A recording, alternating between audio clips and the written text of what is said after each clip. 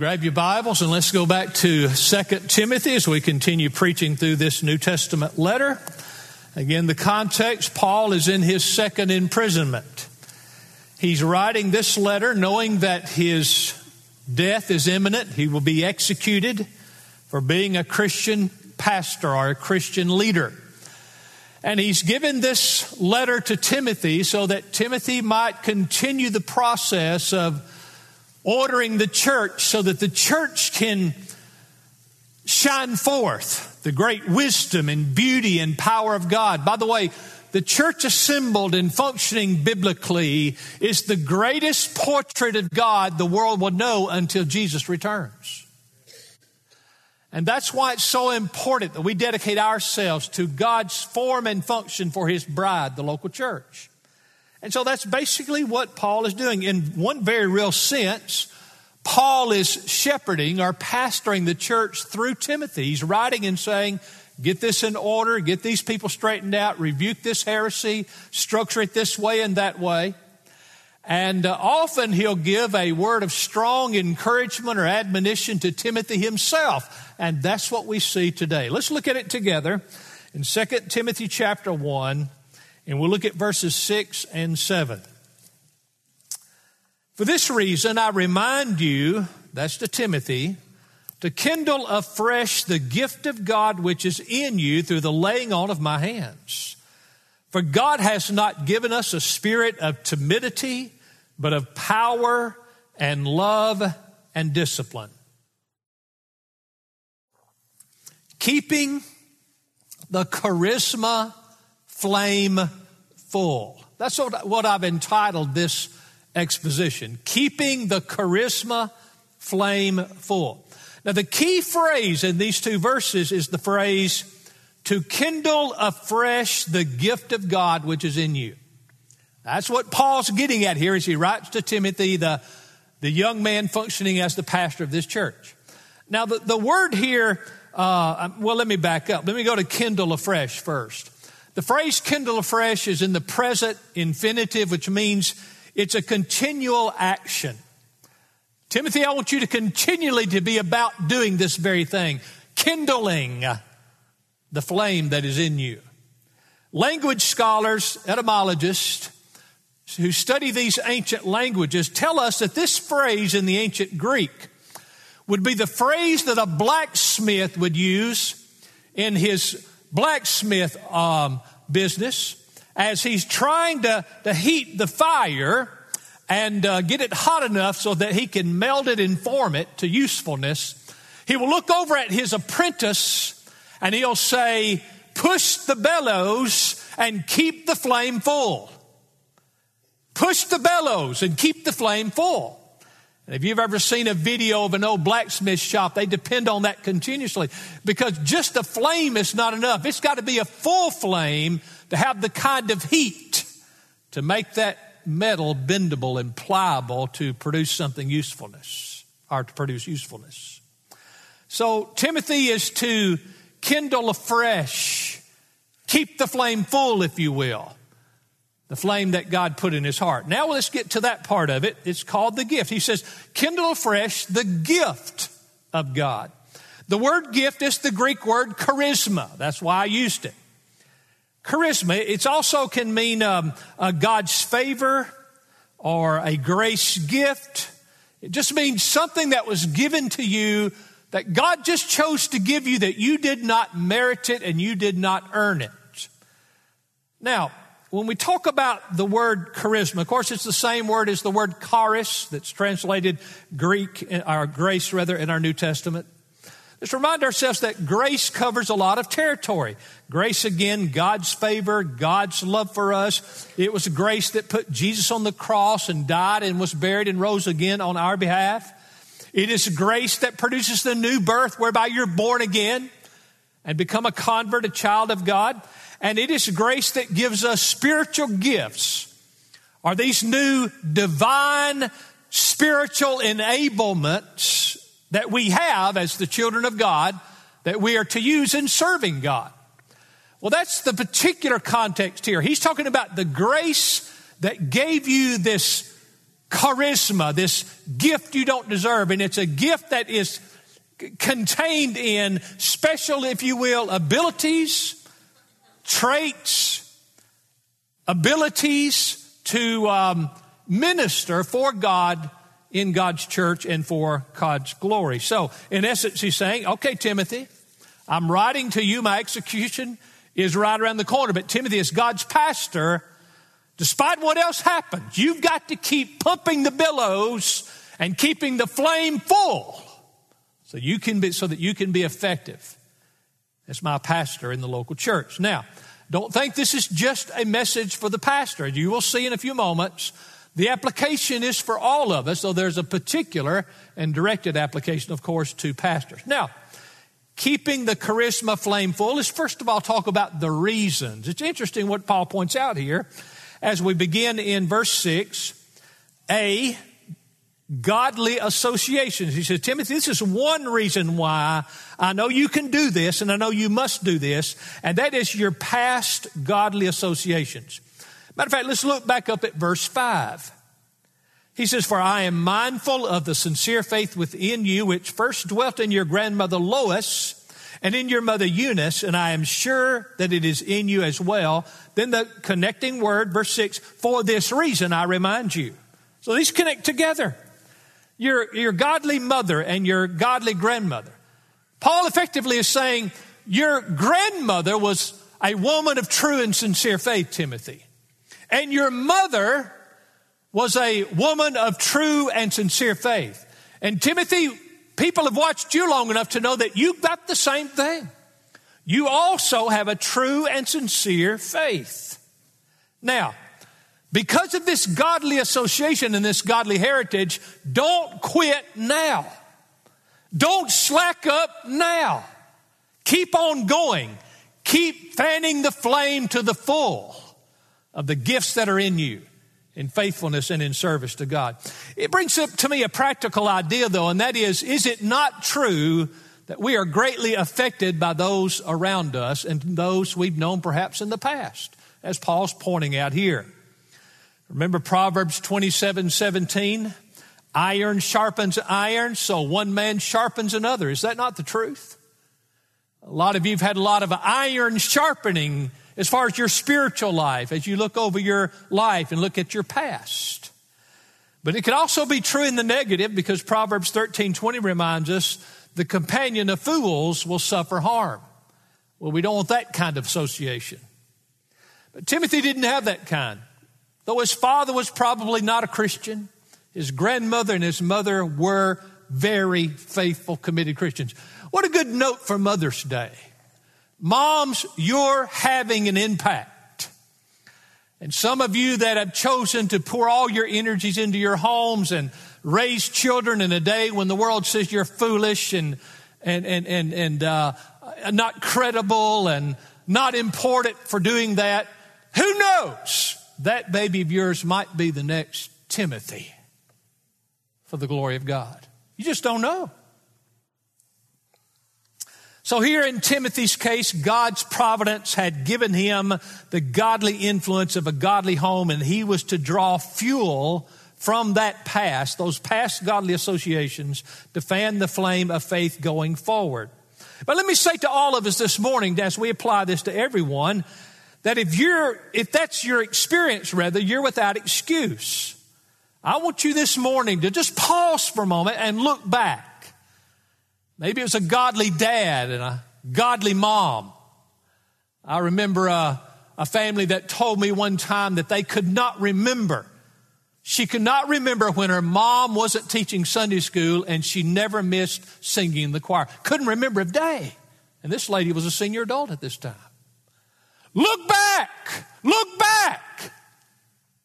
and draw from that the fan, if you will, to put on the flame of gifts in your heart to serve the Lord.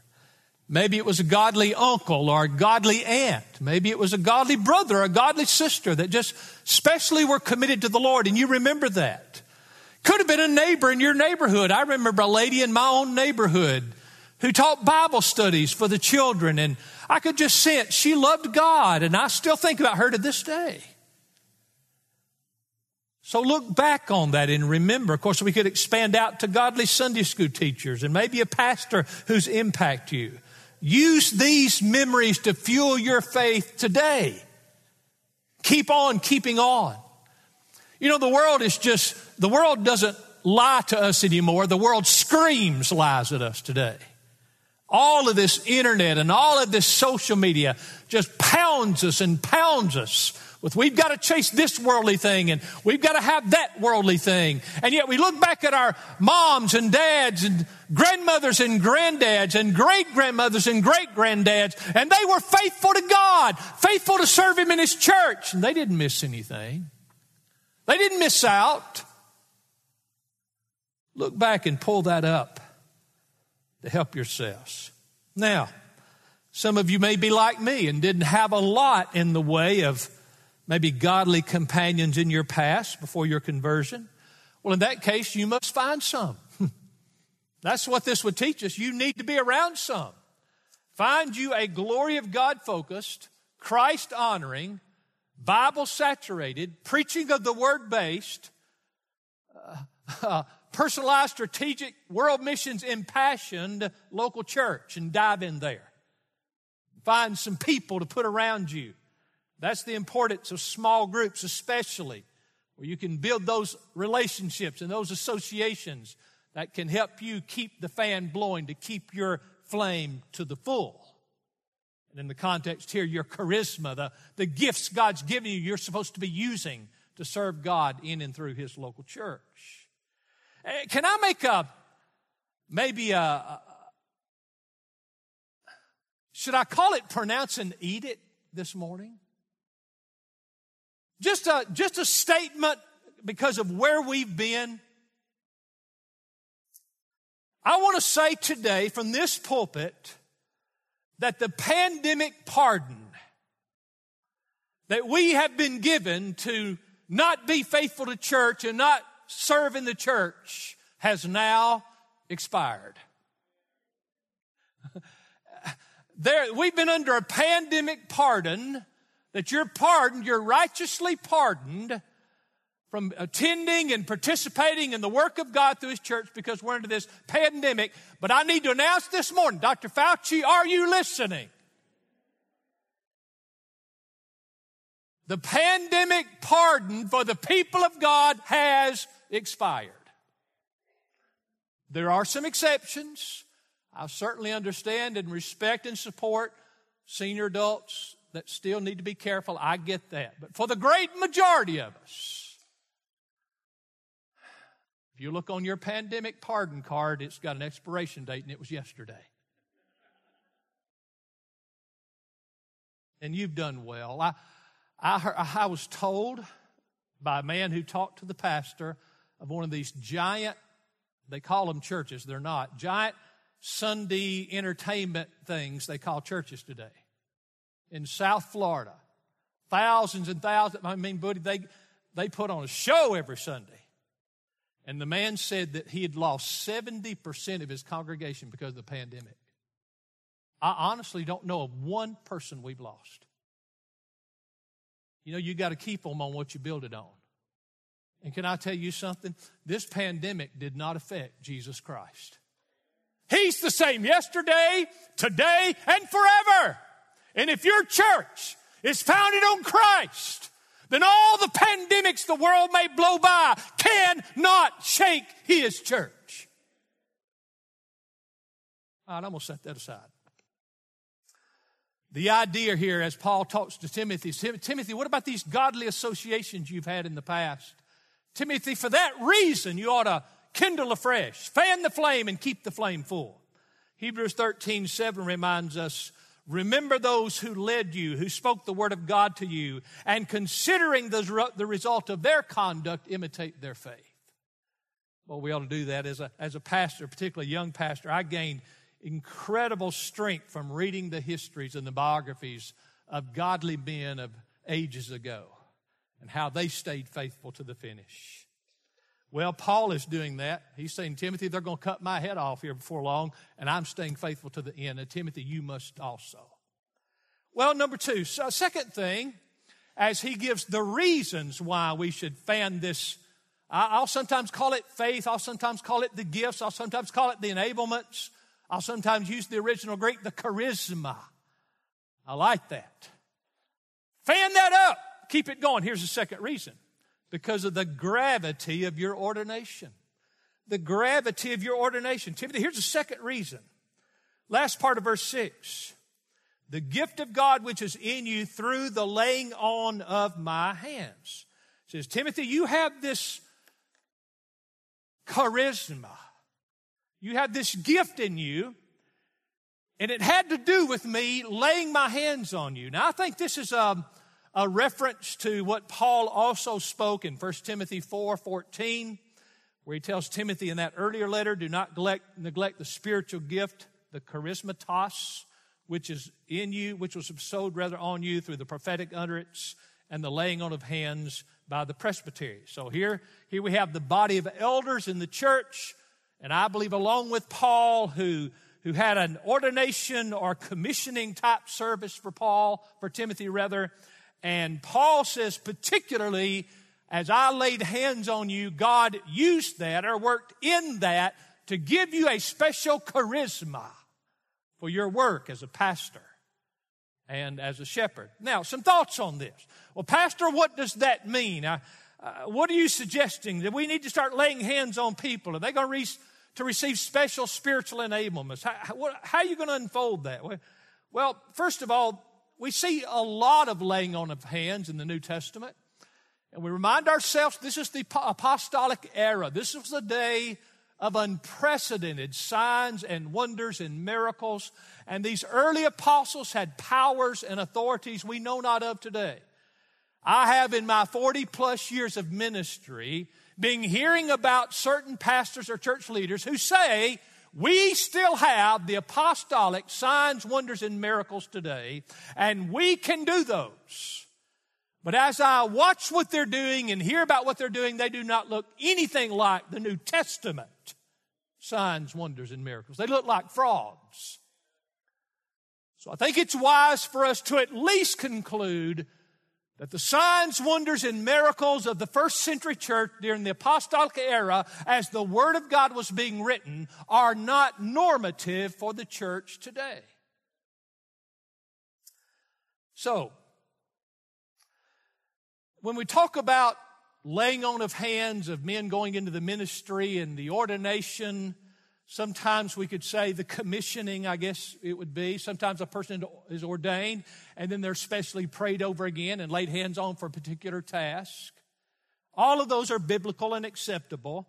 But here's what I want to say. There's a lot that's unclear here. There's a lot that you just cannot pin down because God just didn't say that much about it. So because the Bible is not clear and you can't pin it down biblically, we must not form a dogmatic position or practice on this verse. Paul saying, I bestowed this to you through the laying on of my hands. Secondly, another conclusion is not only must we not be dogmatic about a position or a practice on this, secondly, the gifts and calling of pastors is special and unique.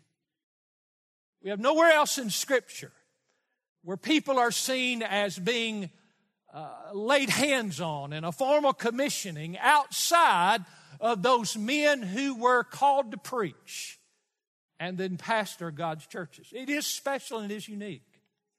And thirdly, a third thing I would bring out is that local church elders representing the entire church body, when they ordain or commission a man to the ministry, it is of special importance. And I think that's the general thing that Paul's getting across to Timothy is, Timothy, you do understand I didn't do this to a lot of men. Timothy, I didn't do this just to everyone who came to faith in Christ. Timothy, this was something special. You have a special enablement, a special calling, a charisma. Timothy, you must know the gravity and the weightiness of that. And keep fanning the flames of the charisma gift in you and be faithful for God. Now you may say, well, that's interesting. That's about pastors, but can I say something to you? You know what your ordination was? That baptistry. When you committed yourself and submitted yourself to New Testament baptism, you were saying, I may not be a shepherd of this church as far as being a pastor, but I am today being commissioned by God to faithfully serve in this church with my brothers and sisters. And you need to also fan the flame of the charisma, the special spiritual indwelling along with the gifts God's given you. Quit making excuses for coasting on your local church. You signed up for duty in that baptistry. Why are you not baptized out in a swimming pool with just Joe and Jane and a couple of friends? No, that's unbiblical. You were baptized before a local church because that was the group you were now belonging to and signing up to serve with.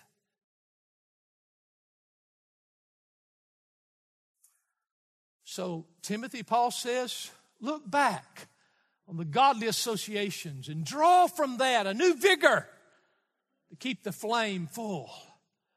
And Timothy, look back on the gravity of your ordination or commissioning. And I myself laid hands on you. You have gifts now, unlike others, to be faithful in serving God as pastor of His church. Well, that's the reasons. Let's go secondly to the responsibilities. The responsibilities. Now he says there in verse 6, very clearly, for this reason I remind you. Who's that personal pronoun speaking to? Well, in this letter, particularly, that's Timothy. Timothy, you must take the initiative, and you must do this. You kindle afresh the gift of God which is in you through the laying on of my hands. Now, again, the word kindle afresh is a present tense. It means continual action. Timothy, this isn't a one-time thing. We hear people teaching about there was a one time when they got this special anointing or this special baptism of the Spirit, whatever it may be. Well, that's not what this text is talking about. He's talking about, Timothy, the charisma's in you. Now you must keep it stirred up and going. Keep the flame of it full and continually do that. Pump the bellows. This is the opposite of quenching a flame or extinguishing a flame. It's keeping it up strong and full. 2 Peter 1:13 gives a unique exhortation to pastors. While you do have a responsibility to keep yourself stirred up, I have a responsibility to help keep stirring you up. I consider it right, as long as I'm in this earthly dwelling, to stir you up by way of reminder. I don't come to you every week to preach to you something new. Now, I learn new things every week I study the Word. I was going to say, I just celebrated my 40th anniversary, and you were so unbelievably kind and gracious to me. And I'm so humbled and thankful for that. But I thought, I've already told these people everything I know. And then I studied 2 Timothy 1, 6, and 7, and I learned new stuff. So I got to come back and tell you that. Now, it's not new in the sense that it's different from the other stuff. It's just a continuation and an amplification of the other stuff. So when I come to preach to you each week, I'm trying to stir you up. Get you out of the doldrums. And some of you, that's a hard job. You go to bed late on Saturday night, filling your heart and mind with everything in the world. You wake up Sunday morning, you give it a wink and a nod, wink at small groups and a nod to my sermon, then you go back out into the world. It's hard to keep the flame high just doing that. So I'm trying to stir you up, but you're responsible to help keep yourself stirred up. Now, this gift, this charisma again, is something that came in when you were born again, when you were saved. The Spirit comes to dwell in you, and the totality of what came in is a charisma. It's a gift. It's a favor you don't deserve. You didn't work this up. So let's review for all of us for just a moment about the charisma gift you were given when you were saved. First of all, though, there's a strong word here for pastors and for Timothy in particular, but there's a word for all of us. Number one about the charisma, let's remind ourselves we received it at conversion, and all of us received it. All of us received a charisma. I sometimes like to call it a spiritual gift cocktail. God just made a special snowflake of spiritual gifts for you. You have some leadership, some service, some administration, some teaching. I don't know. We've all got that unique gift that we were given by God. 1 Corinthians 12:7 reminds us, but to each one was given the manifestation of the Spirit. To each one. All of you got something when you were converted. Number two, your charisma, your spiritual gift, was given for the good of your local church. Listen to me, church. Your spiritual gifts were not given to bless you. Your spiritual gifts were given to bless those around you. 1 Corinthians 12:7. But to each one is given the manifestation of the Spirit for the common good. It's so that you might serve others in your local church. In the same way, a pastor is gifted to serve you by preaching and leading the church. So you've been given a charisma, spiritual gifts, so that you might bless those around you. Don't go to the judgment bar of God and say, Lord, I didn't do a whole lot with mine. I didn't do much. Number three, concerning this charisma, we all got it conversion. He gave it to us for the common good of my local church. Number three, serve in submission to your church leadership, developing character and humility, and you will not miss your place of service. Here's what I mean. You don't come into a church and pull out your union card and say, here's my gifts and here's what I want to do in this church. That doesn't work. I mean, what chaos you would have if we've got 750 pretty much active members, because if you don't come to church, you don't belong here, basically. And if you can't come, we understand that, of course. But that would be chaos if everybody came in proclaiming, I have these gifts, I have these, this is what I'm going to do in the church. No, you come in and say, what needs to be done? I'll be glad to do it. Brother David Young, he tells me all the time, but he's told me a lot lately. He said, Brother Jeff, over and over and over, our people will call me or email me or text me and say, Brother David, whatever you need done, I'll do it. And that makes his job a lot easier. We have 170 or so small group leaders. Could you imagine if every one of you were ornery? If every one of you were difficult? Well, I'll do this, but I won't do that. God taught me this early on. I had some godly teachers who just pounded into me to be humble and just serve. And I did so many things in those early years that are not really my gifts, but I needed them. They built character. They were not my gifts, but I did them. And that was back in the day when you went to every children's event and every youth event and every college event and the pastor was at all of it. It's the way we viewed it in those days. You remember the story because when you've been somewhere 40 years, you've told all your stories.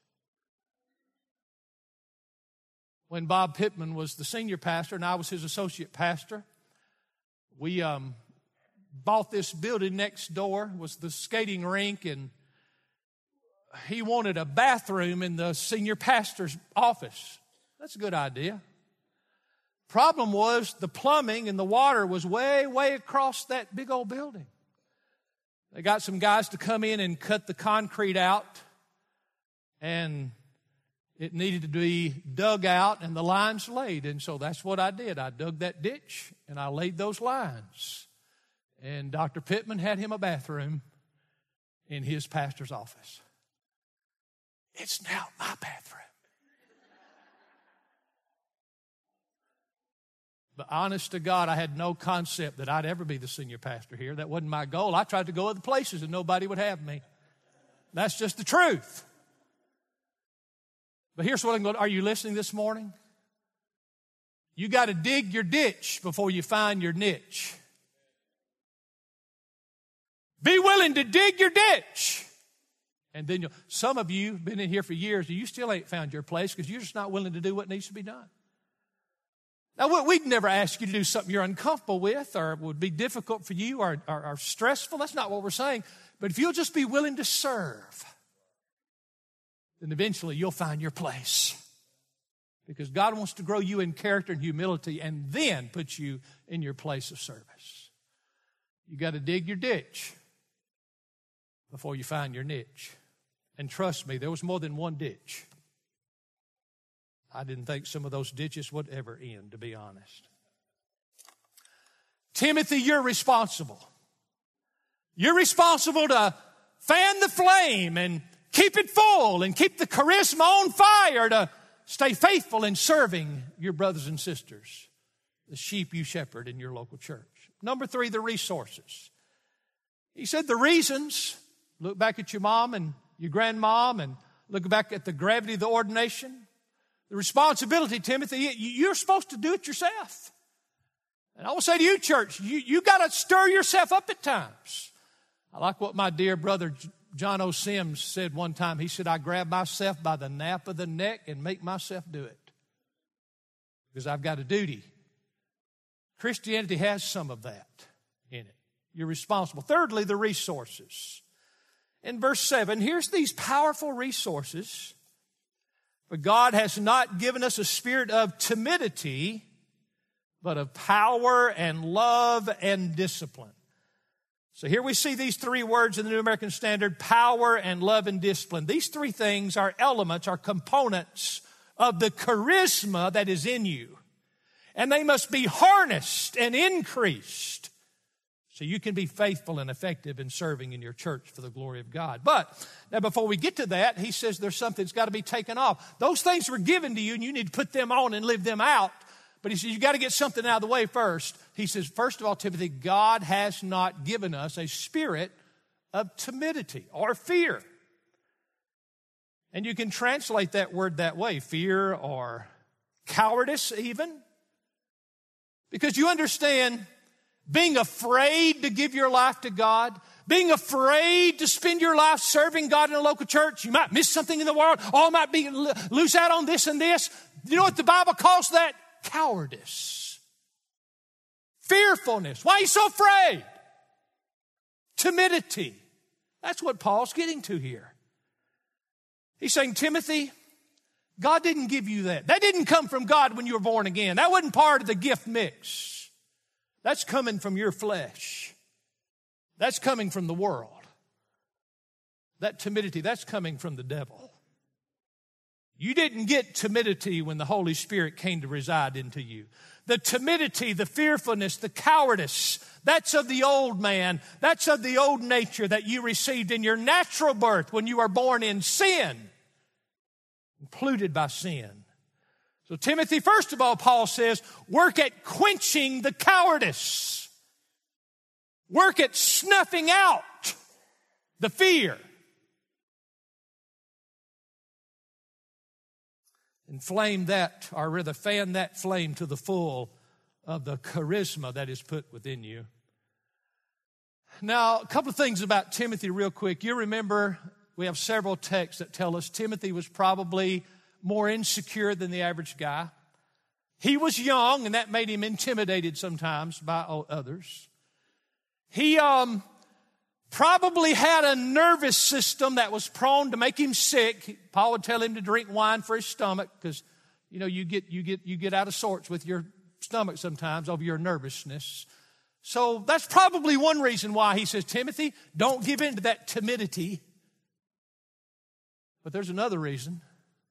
The man writing this to Timothy is the greatest Christian that ever lived. And he's locked in a Roman prison about to be executed. So Timothy's probably thinking as he pastors a church in Ephesus, they know I'm his right-hand man. They know I believe the same doctrines. They know I've given my life for the Christ. I could be next. Fear, cowardice, timidity. Paul says, Timothy, don't give in to it. Don't do it. Don't let it happen. One thing I'd like to say about this timidity or cowardice of fear, this is closely akin to that phrase that we all have heard a lot, the fear of man. The fear of man. Proverbs 29:25, the fear of man brings a snare. In other words, if you function afraid of living for God because the man of this world wants you to live for it, and you kind of respect the world, so you live in the fear of man, it's going to be a snare. It's a trap. And by the way, when you get an animal in a snare, it just means they're going to die soon. That's the picture. You see, to fear man is to have an attraction to and an affection for the things of this fallen world system. It's have an attraction and an affection for the purposes of this world, the priorities of this world, and the pleasures of this world. And these purposes, priorities, and pleasures are in distinct contradiction to the purposes, the priorities, and the pleasures of God. The fear of man is to be more concerned with the disapproval of the world than with the disapproval of God. Think about pastors today, pastors who embrace the latest trends and the latest fads in order to avoid the world's disapproval and the worldly people in their own congregations. What are they doing? They're not wise and clever and creative. They're cowardice. They're fearful. They're too timid. Parents today, you parents are so woefully overcommitted. Just overcommitted. You know why we're overcommitted as parents sometimes? Because we're fearful. My Johnny's got to do what the other Johnnies down the street are doing. My Sally can't miss out on what the other girls in the junior high are getting in on. So there's basketball and volleyball and football and soccer and gymnastics and and then there's travel ball, and then there's this, and then there's band, and then there's gymnastics. And none of that is wrong, but you've got to not fear, what if my child doesn't get in on everything? Get them in on God and God's work in God's kingdom, and do those things as you can. Don't be a slave to the fear. And I'll be quite honest, my heart goes out to you ladies. You guys, I don't worry about you guys. You take care of yourself. But too many of these ladies have too much to do. Too many of these ladies have too many responsibilities. Too many of these ladies have too many burdens. You know why? The world's told us to do this, this, and this, and walk into the church says do this, this, and this, and it about kills us to do it all. And if we're not careful, we'll get fearful, and we'll do what the world says and slack off on what the church says. That's what Paul was telling Timothy. Don't let that happen. Pam and I don't get a grade of 100 on raising our children. But we had many a meeting with coaches and extracurricular school leadership and said, we're Christians. We can do some things, but we can't do everything. I told my daughter, who played ball in college, we're going to have to narrow it down to one sport. We can't do all of this and be faithful to the Lord's church like we need to. Now look, don't you go out of here and think that my conviction has to be exactly yours. Okay? I don't know where your balance is. But don't be a slave to fear, cowardice, and timidity. Because there's good in those things. But isn't it just like Satan to take good stuff and use it to hurt the children of God if we get out of balance? Senior adults sometimes find themselves pouring so much into their grandchildren just to make sure their grandchildren keep up with the Joneses' grandchildren down the street. That's not to be your concern. You need to pour the things of God into your grandchildren. I don't think we have any, and if we do, I'm just going to say it. Senior adults buy a motorhome, an RV. Pastor, we're going to be gone 6 months every year. We got to go watch the leaves turn up at Gatlinburg. We got to go collect some seashells down in Florida. You know what they're saying?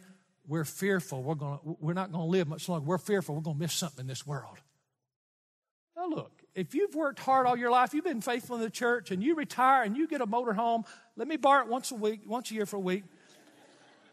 And you say, Pastor, we're going to be gone for a couple of months, but we'll be back. And we're not going to do no 3 and 4 and 5 months every year. I'd say, have a ball, man. Just have a ball. Have at it.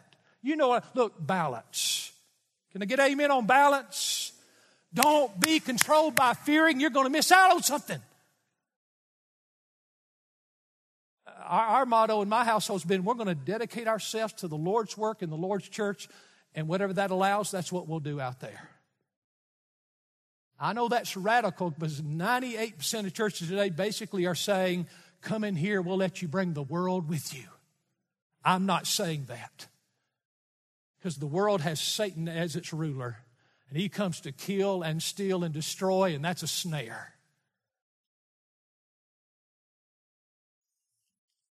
Now, let's talk real quick, and I'm done, about these specific resources of power, love, and discipline. First of all, it talks about power here. Timothy, this timidity you struggle with is not from God, so let's deal with that, Timothy. But let's talk first of all about what you did get as a part of the charisma. And first of all, it's power. This is that spiritual power that's opposite of earthly or worldly power. It's the power of God that came in you through the new birth. And you have this now as an undeserved gift in your life. Now, you listen to this. Don't tune me out. Listen. You now, as a child of God, have the power to not give in to fear. You now have the power to not give in to cowardice. You now, Timothy, have the power to not give in to timidity. You have the power to not give yourself over to the purposes, the priorities, and the pleasures of this world. But instead, you have the power to give yourself to the higher things, the purposes, priorities, and pleasures of God. Centered in your devotion and service to your local church, which that's the context Paul's writing to Timothy about. If you miss the local church here, you miss everything. Power. He said, Timothy, here's another thing you have that you need to keep flaming and keep the flame full on, and that is love. Agape is the word here. It's that special love that came into you, and you have to grow it, but it came into you when you were converted, and you begin to love God and love God's people more and more and more and more. Timothy, now you have this new capacity to not love the world as your chief aim, but to love the purposes and priorities and pleasures of God and not the purposes, priorities, and pleasures of the world. Your love object has changed, Timothy. Now your love is continually and increasingly focused on God and God's work in the world. So power and love, and then he uses the word discipline. The scholars tell us this has the idea of disciplined thinking. Some translations say a sound mind. You can even say sanity. Timothy, you now have the power to think sanely instead of thinking like the insanity that rules the world. I mean, the person that claims to belong to God through the new birth, and they say, you know what, I'm going to drink as deeply as I can of this fallen world. I'm going to basically give myself to this world's priorities, purposes, and pleasures. But I'll also tag a church membership onto my life. As long as that church doesn't expect much out of it, because they start expecting too much, I'm going to leave that church and I'm going to tell everybody they're a cult. They demand too much. A person that thinks that way, Paul is telling Timothy, Paul said, you know what they are? That's unsound thinking. That's undisciplined thinking. Why, that's insanity. You've been saved and washed by the blood of Christ, placed in the kingdom of God, in the family of God, given special charisma gifts at your new birth to be able to serve or give your life to help building up God's work in God's church that lasts for eternity. And you'd walk away from that and think like the world thinks. And by the way, you're giving yourself for a world that Jesus has promised to destroy when he returns. Paul says, that's insanity. That's insanity. if your view of Christianity is I'll just tag a little Christianity onto my life, this isn't the church for you. Now, we'll love you and you're welcome to come, but that's not what we are. We're trying to keep the flame full. And can I say something to you? And I'm a pastor. Keeping the flame full is a full-time job. That's why he uses the continuous mode, our spirit in this verse. Continually try to keep that going. I've told you a million times, you know why? Because you leak. You get filled up pretty good on Sunday morning, then you leak out by Wednesday. Now that we don't have Sunday night service, some of you are leaking out by Monday afternoon. Discipline is the third thing. It's sound thinking. You're enabled by the charisma gift within you to not think like the world any longer. Y'all remember Leon Kilbreth? Some of you do. Mr. Sunday School, they called him. He'd go around and he'd have Sunday school revivals. We call it small groups today. He'd just fire everybody up to get back to the work of Sunday school, the work of small groups. And Leon Kilbreth, he was funny. He had a great sense of humor. He said, you know what? I've never seen an overworked Baptist. I've seen a lot of underpowered ones, but I've never seen an overworked one. I think there's some truth to that. Now, let's be balanced here. There are some people that need to take a break for here and now, maybe not teach a class this next term or whatever, but that's the exception, not the rule. You know, why is it that pastors today, now let's get back to that, we're talking about to Timothy, he's a pastor. Why do pastors today seem to fall apart when they start getting criticism from the world? Pastors fall apart when there's the threat of diminishing numbers or attendance in their services. Why do they do that? Here's what Paul's telling Timothy. It's because they lack power. They have the power to not let that crap control them if they'll draw from it. Because they lack love. If they love God and love the church, it wouldn't affect them so much. They lack sound thinking. They're thinking unsoundly and like the world. That's why they give into that stuff. So can I ask you this morning?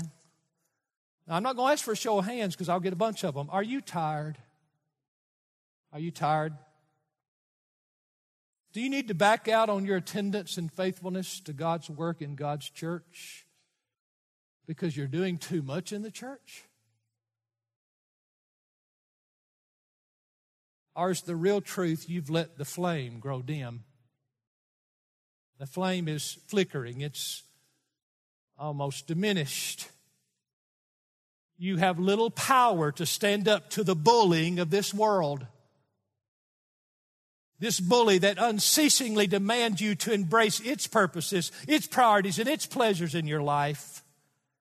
This bully that demands allegiance.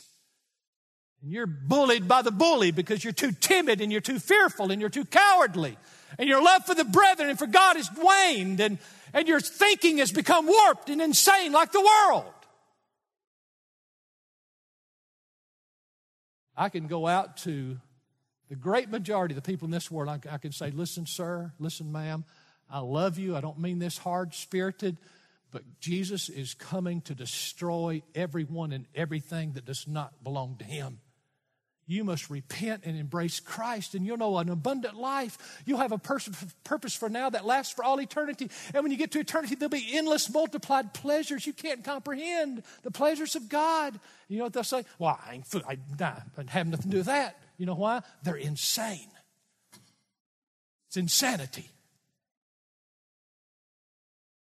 But when you get the new birth, you get a charisma that allows you to change your way of thinking. You start thinking rightly, soundly. Is your lack of devotion because you've lost your first love? You've lost the full flame of love for God and the full flame of love for the brethren? You've grown cold and the lust of the world has begun to take the place of the love of God that was put in you at conversion? Is your thinking undisciplined?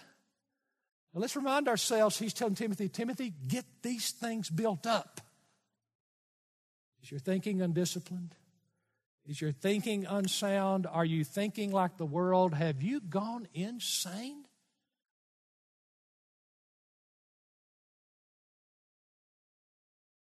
Fan the charisma flame full.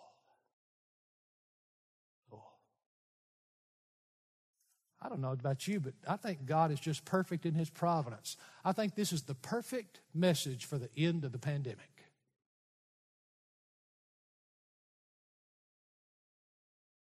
So many of you do a good job of striving to live this out, but too many of you are coasting.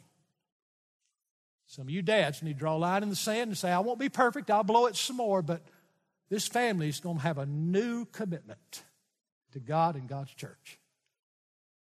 I'm going to stir this stuff up again, and we're going to go on for the glory of God.